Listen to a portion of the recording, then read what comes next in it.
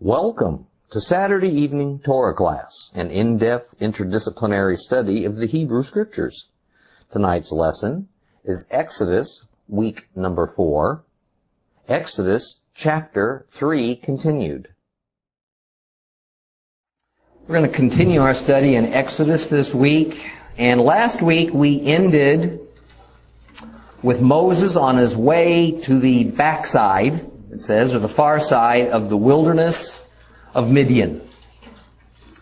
And I made a case for you that the mountain where Moses would encounter the burning bush was not on at the Mount Sinai we're familiar with on the Sinai Peninsula, but rather on the Arabian Peninsula. And this is because Midian is on the Arabian Peninsula. At this point, the mountain where Moses will first encounter the great God of his fathers, this mountain up to now being called Mount Horeb, right, will be the same place Moses was instructed to bring the Hebrew people when they're released from their bondage in Egypt. Okay? Now, am I saying that the traditional location of Mount Sinai near the tip of the Sinai Peninsula is not correct? Yes, that's what I'm saying. All right? We need to grasp that Mount Sinai's location is a Christian tradition, not a Jewish one. All right? It was not until the time of Constantine in the 4th century A.D. that his mother, Helena, had a vision. And then in this supposed vision that it was where she decided that this current location for Mount Sinai was the correct one. Until that time, that place had never held any religious significance. Okay. Further, no type of shrine was even built on that place until the 6th century A.D., when the first section of St. Catherine's Monastery was completed there. And due to the fairly recent work of archaeologists like Bob Cornicky and Ron Wyatt and others, this subject has taken on new life. And in their entirely independent investigations, they can find no other solution for the true location of the mountain of God than in an area east of the Gulf of Aqaba. Now, I say new life because this subject goes back a long way. Right. In 1893, in the Imperial and Asiatic Quarterly Review, the most highly regarded archaeological journal for its time, Professor Sayce and his colleagues concluded that to look in the Sinai Peninsula for the mountain of God was simply wrong-minded. Okay. That the only evidence, both biblically and extra-biblically, was that it had to be located somewhere on the western end of the Arabian Peninsula. An even earlier mention, although outside the Bible, of the location of Mount Sinai or Mount Horeb was from Josephus, okay, the Hebrew Roman historian. In his work, Antiquities, Josephus says that the location was towards Arabia and actually named the region, Arabia Petraea. Okay, now without doubt, the earliest name of this mountain, the earliest name that it went by, was Mount Horeb. And we don't find it called Mount Sinai until after the Jews returned from Babylon. Okay, coincidentally, but certainly not enough to call it absolute proof, one of the Assyrian Babylonian gods that the Jews encountered just happened to be named Sin. S-I-N. All right, and many scholars believe that is how both the mountain and the desert, Sinai, got its name. Sin was the moon god. All right, so the belief is that that region, Sinai, was named for this moon god. All right, that the Jews were so familiar with. The Jews even began to incorporate many Babylonian names and traditions into their own culture after their 70-year stay in Babylon. However, what is also interesting is that it was the Arabian culture characterized by its Sabaean religion that worshiped the moon god at the top of its god hierarchy. So it's not hard to see how all of this could have kind of been mixed up, all right, and integrated and absorbed and incorporated over the centuries into Jewish tradition and then borrowed and changed into Christian tradition. I'm convinced, at the least, that the real Mount Sinai is not the current one, and therefore I won't even take people there on tours anymore. All right. In any case, we'll talk about this subject a little more as we get further into Exodus, not because it has any major theological impact, but because it's just interesting. So let's reread part of Exodus chapter 3 to kind of refresh our memories just where we were. I'm going to read Exodus 3, verses 1 through 12. Exodus 3, verses 1 through 12. Now Moses was tending the sheep of Yitro his father-in-law, the priest of Midian. Leading the flock to the far side of the desert, he came to the mountain of God, to Horeb. The angel of Adonai appeared to him in a fire blazing from the middle of a bush, and he looked and saw that although the bush was flaming with fire, yet the bush was not being burned up. Moshe said, I'm going to go over and see this amazing sight and find out why the bush isn't being burned up. When Adonai saw that he had gone over to see, God called to him from the middle of the bush, Moses, Moses. He answered, Here I am. He said, Don't come any closer. Take your sandals off your feet, because the place where you're standing is holy ground. I am the God of your father, he continued, the God of Abraham, the God of Yitzhak, the God of Yaakov. Moses covered his face because he was afraid to look at God, and Adonai said, I've seen how my people are being oppressed in Egypt, heard their cry for release from their slave masters, because I know their pain. I've come down to rescue them from the Egyptians, to bring them up out of that country to a good and spacious land, a land flowing with milk and honey, the place of the Canaanite, the Hittite, the Amorite, Perizzi, Hivi, and Yevusi. Yes, the cry of the people of Israel has come to me. I have seen how terribly the Egyptians oppress them. Therefore now come. I will send you to Pharaoh, so that you can lead my people, the descendants of Israel, out of Egypt. Moses said to God, Who am I, that I should go to Pharaoh and lead the people of Israel out of Egypt? He replied, I will surely be with you. Your sign that I have sent you will be that when you have led the people out of Egypt, you will worship God on this mountain. So Moses led his father-in-law's sheep to new pasture land. And suddenly Moses sees this angel of the Lord appearing as a burning bush on one of those mountains. But what really attracted Moses to this fire was that it was burning without consuming the bush. Now, back in Genesis, we tackled this matter of just what the angel of the Lord meant. But we'll just very quickly review it. The statement, angel of the Lord, is composed of two Hebrew words. Malach is the first word, and it simply means messenger. In Hebrew, mem, lamed, aleph, kaf, sofit, it could be any kind of messenger. All right, human or otherwise, and it could denote anything from telling your child as a messenger, all right, to run next door and ask your neighbor for some milk, all the way up to a heavenly messenger, all right, an angel. But when it is used, when the term malach is used to indicate a heavenly messenger, there is a second word added to malach, and it is usually either Adonai or Yehovah.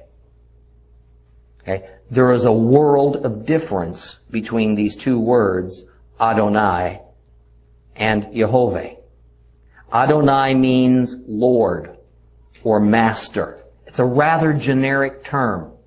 Okay? It is only within the context of its use that one can even determine whether the Bible is referring to a heavenly Lord or simply an earthly authority figure that's being shown respect. It was customary and it was complimentary in those days, sometimes just simply flattering, to call someone Lord or Master, Adonai. Okay? But using the Hebrew word Yehovah is a whole nother matter. Okay? Yehovah or Yahweh, depending on which Hebrew scholar you believe is correct as to this name's pronunciation, is the completely unique word that God says is His personal name. In Hebrew, Yud-He, Vav-He.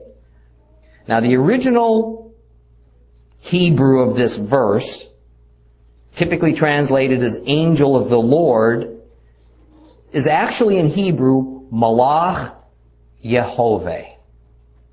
Angel of Yehovah. That's what's in the original.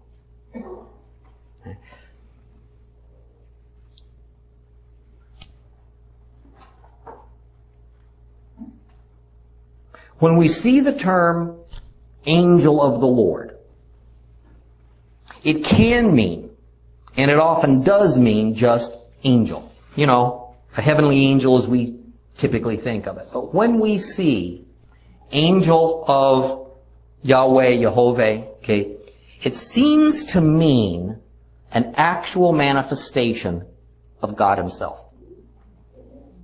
Okay, this was not a run-of-the-mill angel in this burning bush, okay, bringing a message from God. It was God Himself that was about to speak to Moses. Of this there is no scriptural doubt. Okay, so what we need to take of this is that just like it is for us today, sometimes there's no word, there's no phrase to adequately describe an attribute or a manifestation of the Father. God could have just spoken to Moses with no visible aspect to this communication at all, but usually God does do something visual because of our rational senses, all of them. Okay? Sight is probably the most powerful, all right, in impacting upon us. Now, I think I can say with some confidence that Moses was pretty unprepared for what was about to happen. Okay? A voice comes out of the bush that calls his name. Typically one would think that Moses' fight or flight reflex would have kicked in right about then. Feet don't fail me now, huh? Right? Moses didn't do either one. He just fell up to the ground and laid there like a slug. Okay? He was just scared out of his wits. God instructs him to remove his sandals because it says he's on holy ground. Why is the ground holy? Because God's there. Because God's there, it's holy. Now, we'll see this fleshed out a little more as God begins to instruct many chapters and a couple books later in the building of the wilderness tabernacle. The removing of one's sandals was then and remains a standard Middle Eastern sign of respect when entering the presence of a king or a god. However, the Lord didn't say, since you're in the presence of God, you have to remove your sandals. Rather, the reason is that the ground, the dirt surrounding that bush had taken on a holy condition.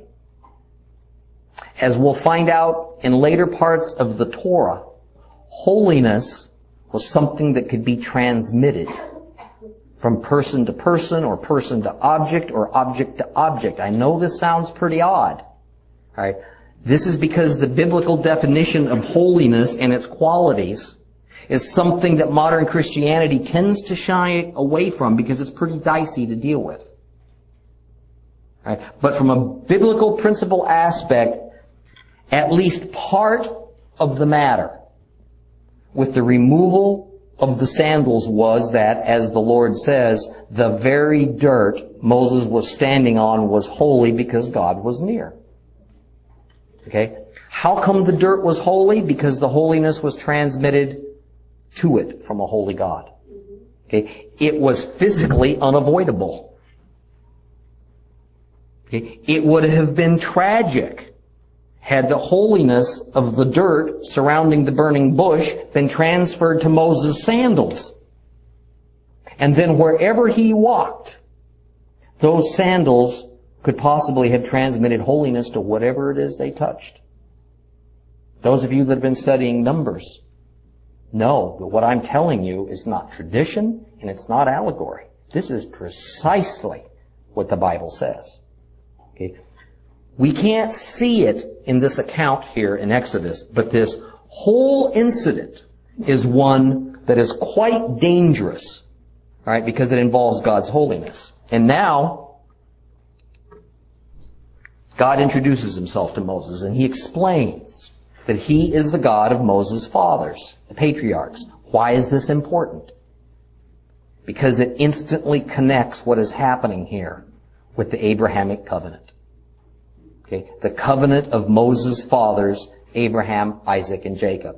And Abba says that he sees the terrible condition of the people down in Egypt, the people that he has set apart for himself, the Israelites. And in verse 8, God says, I have come down to rescue Israel from the hand of Egypt. I have come down does not mean God just changed location. Okay? Rather, it's an everyday Hebrew idiom that indicates somebody, in this case God, is intervening, all right, in a human affair. Just as we saw last week in the Hebrew word zakar, translated remember, which inherently includes involvement in it. God next says that he's going to do what he promised to do so long ago. I shall surely bring you back up again from the place that you sojourned to a land I've given you.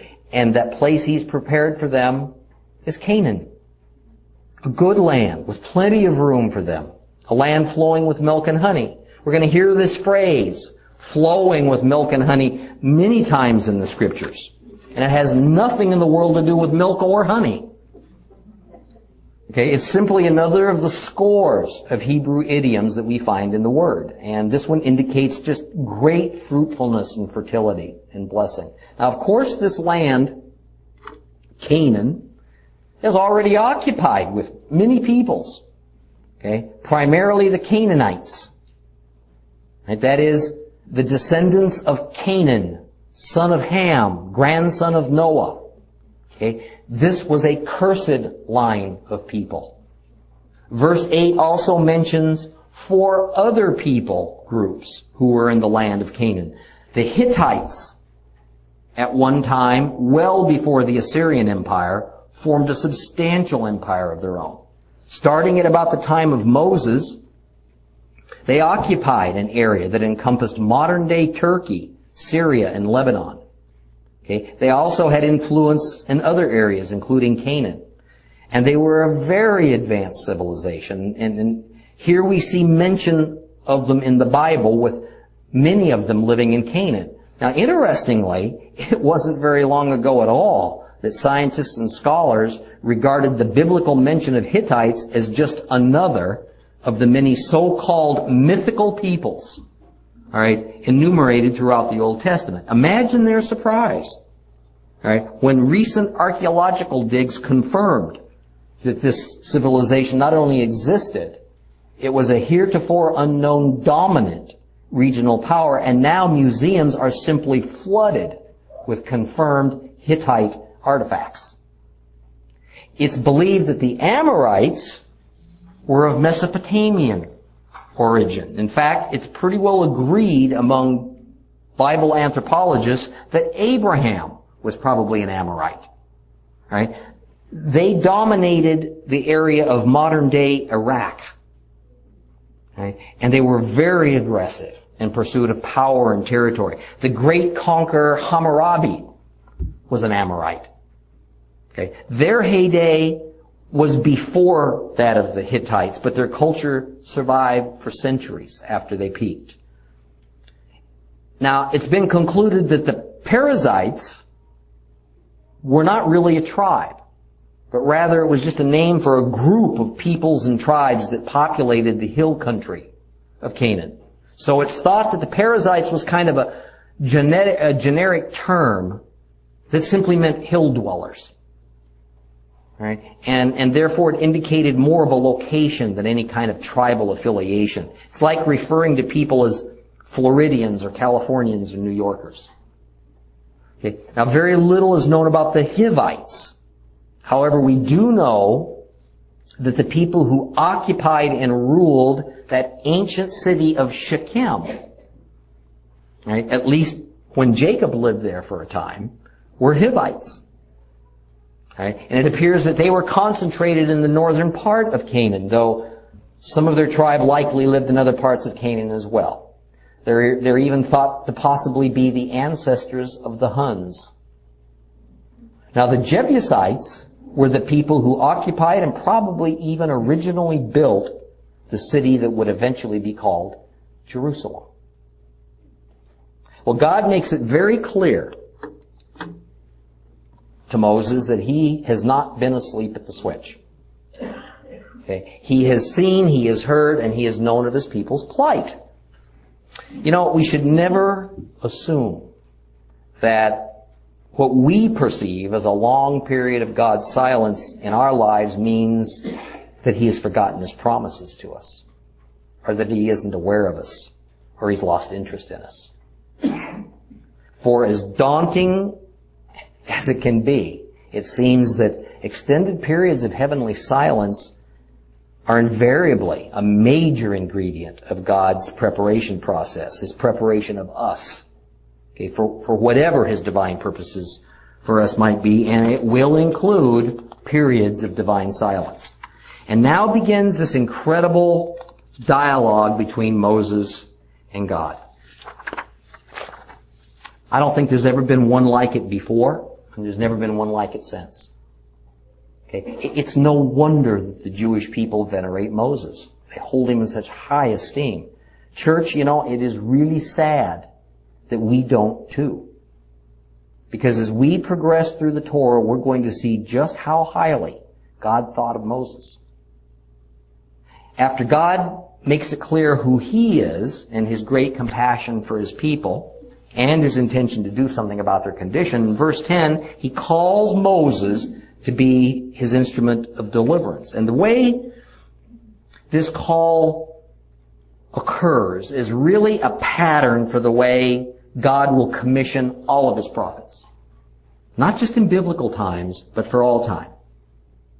Okay? And it's almost opposite of the way a human would expect such a thing to happen. Okay? First and foremost, it is that it is God who approaches the one he has chosen to be his prophet. Okay? It is God that initiates the contact. Sometimes it's in a vision, could be in a dream. In this case, with Moses, it's a direct confrontation. Okay? The flame in the bush is about the closest thing we're going to see in the Bible that even approaches face-to-face conversation with God. Now, second, the one chosen as a prophet is always either reluctant or outright refuses the call at first. Jonah is often called the reluctant prophet. In point of fact, all the prophets were reluctant. Right? Being reluctant seems to almost be a precondition to being chosen a prophet of God. I mean, are you anxious and determined you're going to be a prophet for God? Then from everything I've read in the Bible, you're not a candidate. Okay. Third, we see that the prophet candidate, male or female, is sent back to society or to wherever God sends them without concern for the opposition he's going to receive, undeterred by the skeptical nature of the many who are going to scoff at him, ready to tell men of great power and authority things that, well, shall we say, will disturb them. Okay? It may well be that the prophet will never in his lifetime achieve even a modest amount of respect from his former friends or his family. Nor might he ever see come to pass what it is he's been told by God to prophesy. This is a tough job. But if we look at this from a little bit different perspective, we also can see what it is that God is looking for in the character of the person he chooses to be his prophet. At most, God wants someone who doesn't consider himself worthy to be a prophet of God. Okay? Someone who doesn't think, oh, pick me, I got what it takes. Okay? No personal ambition can be present. Because the person chosen must understand better than most that of himself, it's going to be utterly impossible to carry out the task that's been given to him. That what's going to come next, he's not going to know. And that there's going to be no way for him to prepare for it. Okay? That if God doesn't do it all, it's simply not going to happen. So we see God's patience with Moses. Because God well understands that the very attributes of the man he will use to bring his people out of Egypt runs completely counter to what this man thinks he's capable of doing. Okay, folks, let me say it again. If you've ever wanted to be a prophet of God, you're probably not a candidate. Okay, if you think you might make a good prophet, you're probably disqualified. Okay, if any man's ambition is to gain personal benefit from speaking for God, that man is not going to be chosen. Okay, I mean, I tell you this not just so we can all go look in the mirror, all right, and make some honest judgments about ourselves concerning this, but also that we might closely look at the men and women who profess to speak for God. Do they have the attributes that God seeks for His spokespersons? Those characteristics so clearly laid out in the Word? Or is it that they have attributes that appeal to themselves, or worse, to a worldly human nature? Do they have a desire to be popular and successful? Or do they have a desire to tell you the truth that God has given them to tell no matter the cost? Don't ever let anybody tell you you have no right to make such a determination. It's our duty, all right, to our families and us to carefully examine those who profess to speak for God. Otherwise, we will have no idea who it is we're hearing from. God or man, maybe worse. Okay. After Moses displays this first primary quality that God looks for in a prophet by saying, who am I that should go to the Pharaoh? God tells Moses that He will be present with him in the task just assigned. And then God says something we need to remember for some future chapters in Exodus. He says, as a sign of His direct hand in bringing the people out of Egypt, Moses is to lead people to this mountain where they will all serve God. What mountain is this mountain? The exact same one on which Moses is now encountering God in the burning bush. And where is this mountain? Where Moses drove his sheep to behind the desert of Midian. Let's read a little bit more of Exodus. Let's going to read from 13 on to the end. Exodus 13 on to the end. Moses said to God, look, when I appear before the people of Israel and say to them, the God of your ancestors has sent me to you, and they ask me, what is His name? What am I to tell them? And God said to Moses, Ehyeh Asher Ehyeh, and added, here's what to say to the people of Israel. Ehyeh has sent me to you. God said further to Moses, say this to the people of Israel, Yud-He Vav-He, the God of your fathers, the God of Abraham, the God of Yitzhak, the God of Jacob, has sent me to you. This is my name forever. This is how I am to be remembered, generation after generation. Go, gather the leaders of Israel together and say to them, Adonai, the God of your fathers, the God of Abraham, Yitzhak, and Yaakov, has appeared to me and said, I have been paying close attention to you, and have seen what is being done to you in Egypt. And I have said that I will lead you up out of the misery of Egypt into the land of the Canaani, the Hitti, the Amori, the Perizzi, the Hivi, and the Yevusi, to a land flowing with milk and honey. They will heed what you say. Then you will come, you and the leaders of Israel, before the king of Egypt, and you will tell him, Adonai, the God of the Hebrews, has met with us. Now please, let us go 3 days' journey into the desert so that we can sacrifice to Adonai our God. I know that the king of Egypt will not let you leave unless he's forced to do so. But I will reach out my hand and strike Egypt with all my wonders that I will do there. And after that he will let you go. Moreover, I will make the Egyptians so well disposed toward this people that when you go, you won't go empty-handed. Rather, all the women will ask their neighbors and house guests for silver and gold jewelry and clothing with which you will dress your own sons and daughters. In this way you will plunder the Egyptians.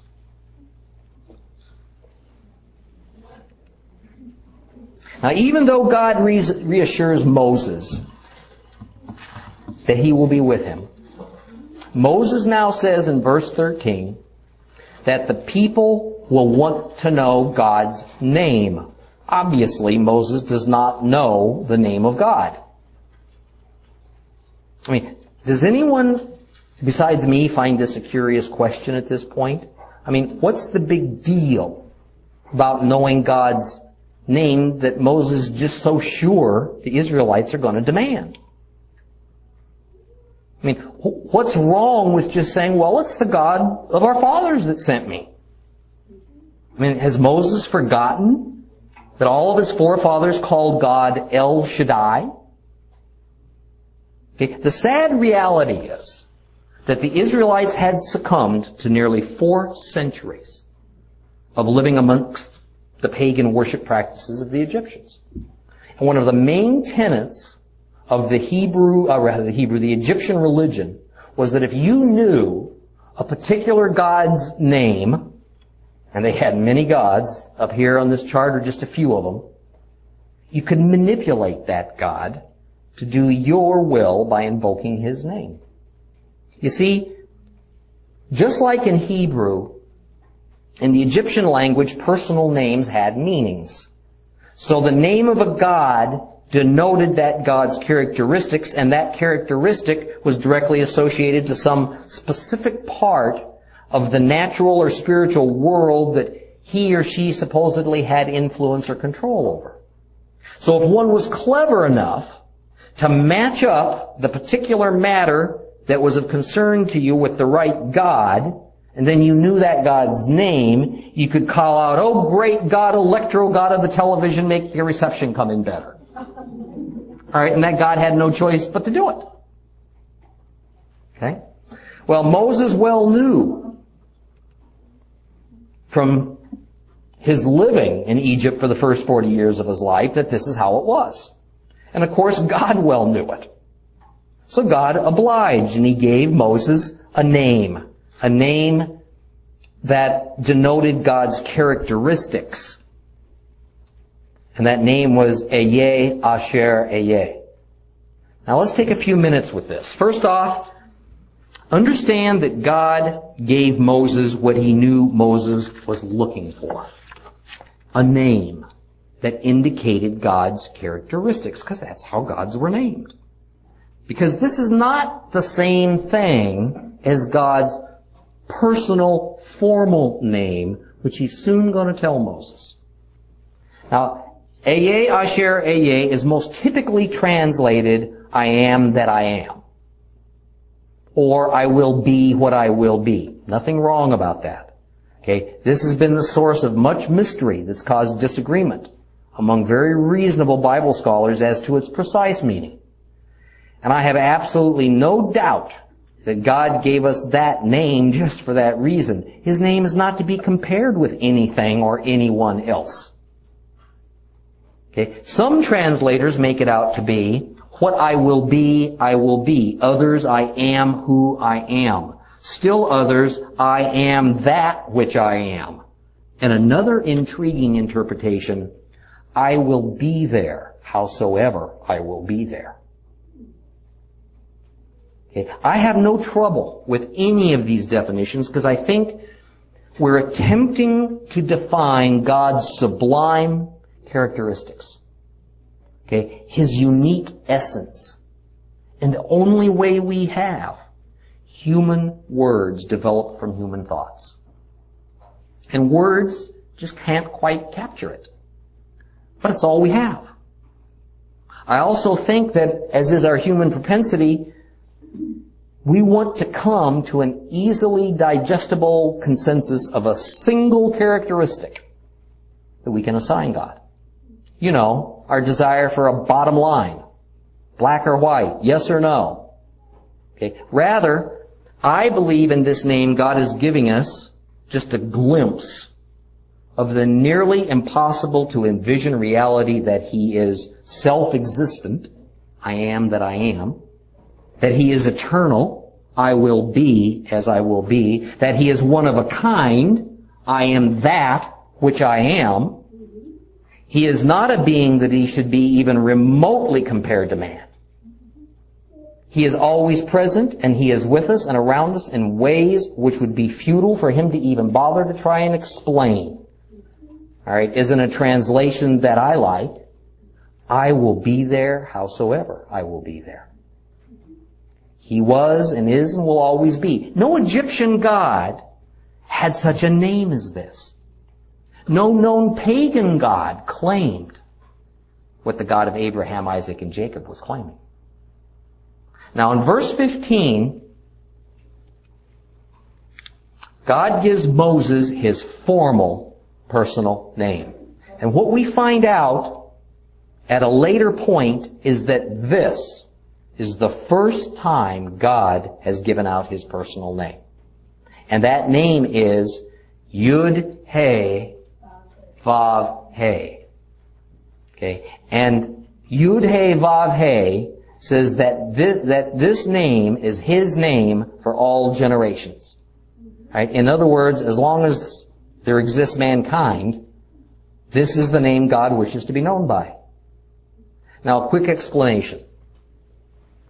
If we turn back the clock and go back to Genesis, we're going to see several places where the name Yud-He Vav-He is used, long before this time, when referring to God.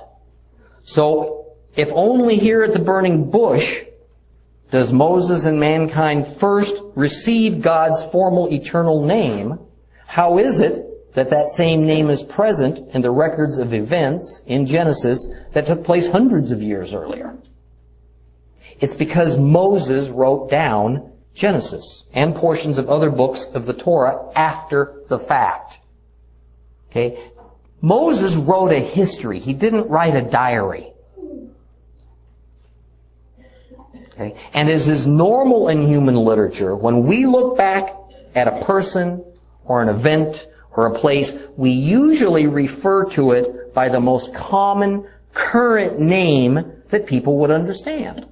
I mean, for instance, today I might refer to my 2-year-old granddaughter Hannah by name, even when concerning a time when she was still in her mother's womb and she still didn't have a name.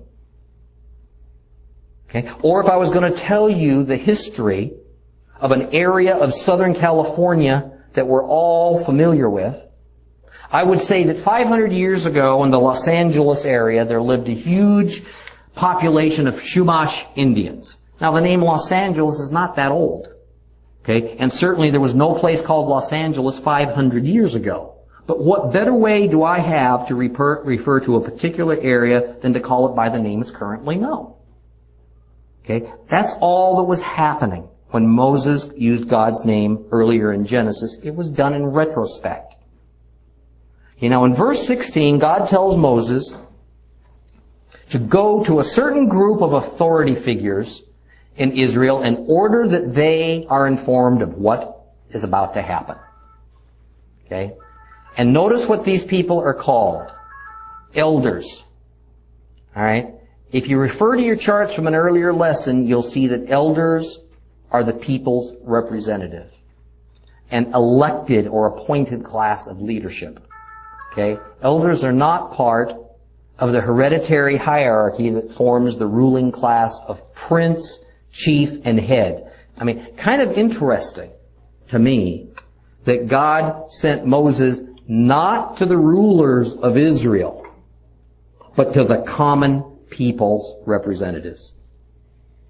Jesus would do exactly the same thing. Okay? He went to the people. not the institutional religious authorities. Okay? And I don't think that when it comes to God wanting to communicate with His people that it's any different now than it was then. I mean, do you? I mean, pastors, teachers, and other church leaders are simply managers necessary to organize. Right? And people God uses to carry out tasks and needed functions. They are not mediators. There is nobody between the Father and you except for Jesus. Okay. God gave Moses a short list of things He was to say to the elders of Israel, who were then to pass it on to all those that they represented, the general population of Israel. Moses is to tell them that he has personally seen the God of their forefathers, and it is YHVH, Yud-He-Vav-He, who sent him. Further, Yud-He-Vav-He wants the people to know that He knows of their affliction. And He's determined to remedy it by bringing Israel out of Egypt and up to Canaan, a fertile and fruitful place. And God tells Moses that the people will listen to what Moses has to say to them. And then, and here it comes, Moses and those elders are to confront the king of Egypt. But unlike what we typically think, Pharaoh was not at first hit with a demand to release the people of Israel to permanently migrate. No, all that was asked was that Israel be allowed to take a 3-day journey into the wilderness so that they could worship God. That's it. Now, of course, implied in all this is that this journey was simply akin to going on a retreat. Okay. But God goes on to say that He knows in advance that Pharaoh is going to deny Israel permission to do this, and therefore after the Pharaoh refuses this request, God's going to smite Egypt, and then only after that will Pharaoh comply. Why all this kabuki dance? Why this need to try for a 3-day pass instead of a honorable discharge? Okay. Well, with the benefit of hindsight, we can see that God needed to show Israel some things that they were currently blind to. I mean, like all of us, Israel didn't so much want to change. They just wanted their circumstances to be different. They didn't so much mind being in Egypt and being associated with and polluted by Egyptian culture and Egyptian religion. They just didn't like that slavery part. Okay. So God began by telling Moses that Israel had to separate itself from Egypt so that He could have them all to Himself, that He might show them what proper worship is. I mean, this dividing and separating of God's people from the world is crucial. Right? And the elders needed to see that Pharaoh held a far deeper hold over them than they realized. Okay. The king of Egypt didn't just want their labor, he wanted them mind, body, and spirit. Okay. Pharaoh wants what Satan wants. Pharaoh's refusal to allow them to separate but for 72 hours that they might worship God is going to show the elders that the only path before them is to permanently separate from Egypt. And this is going to be a very difficult and arduous path for the people and for their leaders, so they're going to have to buy into it wholeheartedly. Remember, what we're talking about here is redemption. Okay?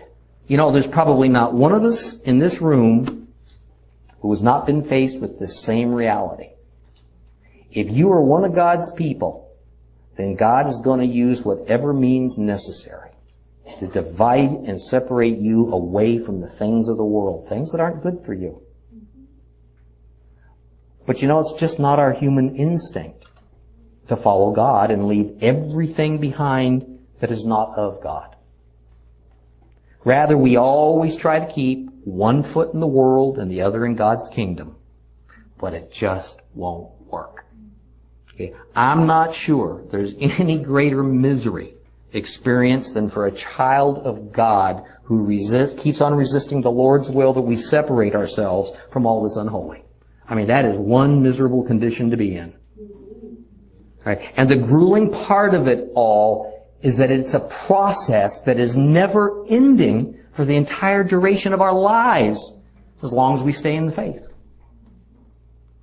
I mean, it seems that once we finally sever ties to some worldly thing that we now recognize we're enslaved to, God will show us yet another area in our lives that have to be dealt with in the same manner, and on and on and on the process goes all of our days. I mean, Israel would have preferred to keep one foot in Egypt and the other in the promises of God. That, of course, was going to prove to not only be impossible, but deadly. All right? And at the end of chapter 3, God gives Moses a prophecy integrated with a command. Strip Egypt. When God was through punishing Egypt, Israel was to ask, or better demand, of the Egyptian citizens their valuables. And God said Egypt would gladly give Israel anything they wanted just to be rid of them. All right? In reality, Egypt would come to fear the presence of Israel, or really the presence of Israel's God. Okay. Here we have another God-produced irony. The slaves plunder the master. Okay. It was the tradition of that time, as it is today in most non-Western societies, that to the victor goes the spoils. Okay. But Israel was not the victor. They had nothing to do with overcoming Egypt. God did it all, and Israel just benefited from it. Okay. Another God pattern that the church most recognizes as a New Testament principle created in Yeshua, yet originally occurred right here. It was that God redeemed us from our servitude to our flesh and to Satan, and all we did was benefit from what He had done. And next week we're going to start chapter 4.